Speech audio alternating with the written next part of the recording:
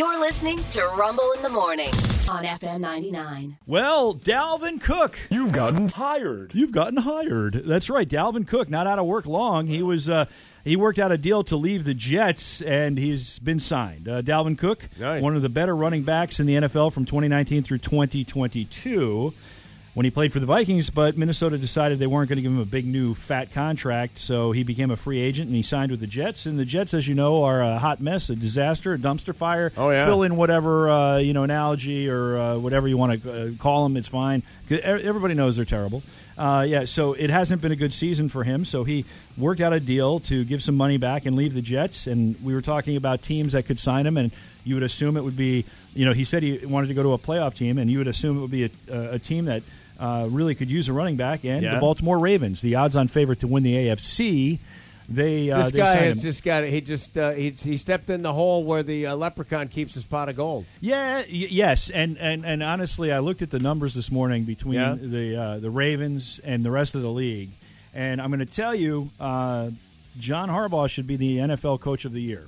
Really? Because they're middle of the road, offense, defense, nothing really standing out.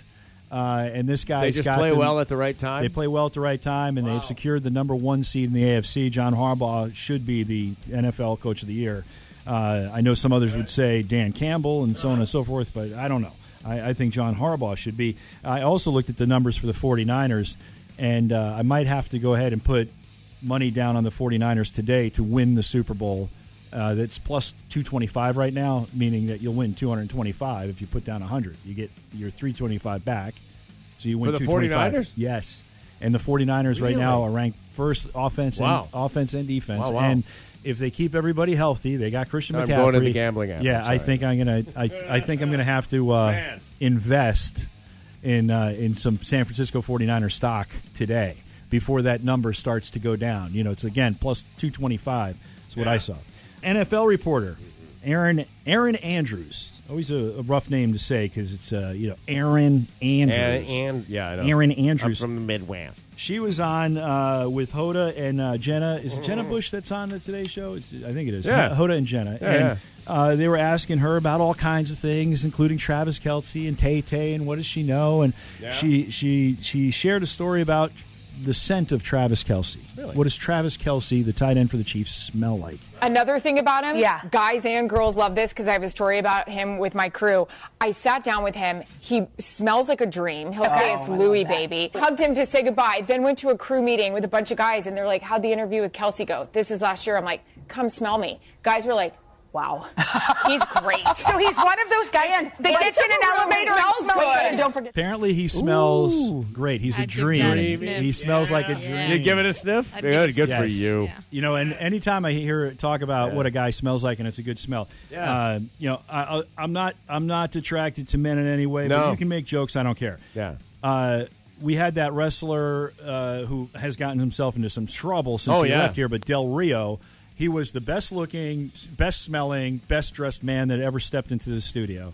He smelled so good. He smelled You're right. so and could kick your ass. Yeah, smelled so good. But you ceded that to him. It was ridiculous. Yeah, it was ridiculous. The man was an Adonis. It was absolutely and unbelievable. after he left, the smell stayed for like an extra 45 minutes to an hour. It was great. Yeah. Locally, I was thinking, who would I give the best smell to in terms of a man that I've smelled? I think I know the answer. Jeff Craddock. From Greenbrier Pond. Greenbrier Pond. Yeah. Even if you don't shop at Greenbrier Pond for any reason, if you don't have a reason to use a pawn shop, you should just go in there and see if Jeff's there just to smell him. And I will say this: I asked his wife what it is, and she said it's basically a trade secret. It's a combination of two things, and if she was to tell me, he would kill me. Yeah, but yes, and could. Best smelling dude locally. So we got that. No doubt about that. Yeah. Rick Ross, the rapper and entrepreneur, and sometimes guy wasn't he a former cop or prison guard or something like that? Is that where Rick Ross came from? I don't know. I'm not up so much on my Rick Ross history, but a few days ago, Tyreek Hill of the Dolphins had to race out of practice and get to his house because it was on fire. Now, I want to apologize because when I was reporting on this yesterday, I kind of got the square footage wrong on Tyreek Hill's house.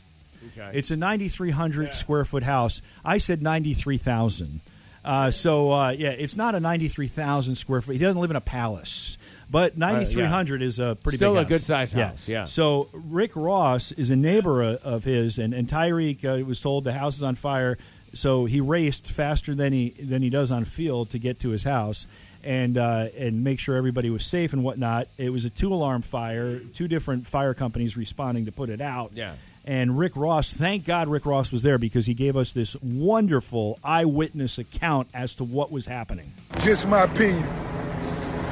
Must be an electrical fire because the smoke is getting thicker and thicker as the fire trucks stand here.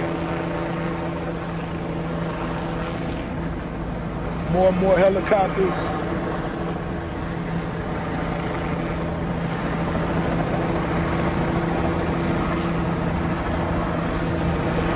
Thank you, Rick Ross. We learned a lot there. Rick Ross said in the beginning that he believed it was an electrical fire because of the color of the smoke. Right. He was wrong. The fire chief down there, Fire Marshal Robert Taylor, confirming that it was an accidental fire caused by one of the children playing with a lighter. Oh, man. I'm sure had his ass beaten after. That's going to not be a good day. Not good. And that, my friends, was the NFL Report, sponsored by the Yanket. Introducing the Yanket, the only blanket with built-in decoy arms. Our patented process makes it look like you're holding the remote or sipping a beer. Meanwhile, your real hands are under the blanket, going to town. Peter, what are you doing? Nothing. Let's watch a Scarlett Johansson movie. But wait, there's more. We have Yankets for all occasions. Sporting events. At the supermarket. On the job. Hey, what's going on under that blanket? You'll never know. Nice. In the NBA last night, we only had 2 games, but we had a wild one in San Francisco. Golden State, who plays well in the third quarter, scored 44 against the Nuggets, reigning NBA champ. Wow. In the fourth, to take the lead, I think they were up by 12 at one point late, and it would come down to the wire where the game would be tied, and the ball would be inbounded to one Nikola Jokic, who had to shoot to get it off. Otherwise, they're headed to overtime. And he was able to launch a 39-footer. Jokic has it. Clock ticks. Got to put one up. Jokic for the win. Oh! It's good! Jokic got it off in time!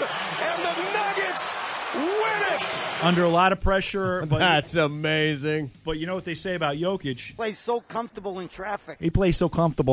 He's fantastic. Yes, he also plays great on the court. Yeah. Anyway, they beat the Golden State Warriors, the Nuggets do, 130-127 on that three-pointer. The only other NBA game on the schedule last night, Giannis Antetokounmpo had 44 for the Bucks over the Spurs, 125-121. In the loss, Victor Wembanyama, the Eiffel Tower.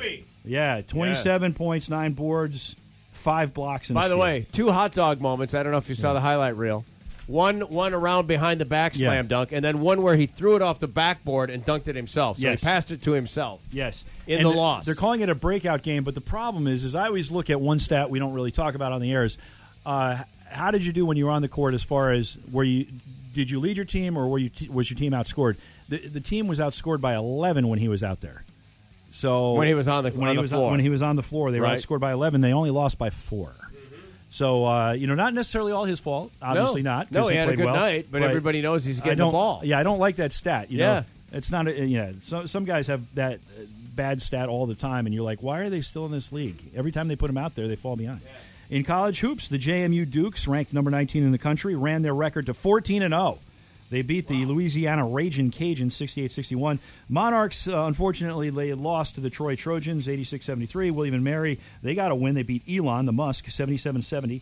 The Delaware beat Hampton, the Pirates, 80-53 on the ice. The Penguins, in a crazy game, get a game winner at a Sidney Crosby 6-5 win over the Bruins. Rangers over the Blackhawks, 4-1. Islanders beat the Coyotes 5-1. Blue Jackets in a shootout beat the Flyers. Not the Black Jackets. The Blue Jackets beat the Flyers 3-2. And in a rematch of last year's Stanley Cup Final, the Florida Panthers got a little revenge as they beat the champion Vegas Golden Knights 4-1. And here's your fun fact: on this day, 35 years ago, Brett, Ricky, Bobby, and Cece went all the way to number 1 with one of the greatest songs ever. You know what I'm talking about. Talking about this. Every rose has its thorn, just like every night has its dawn. Just like every cowboy sings a sad, sad song.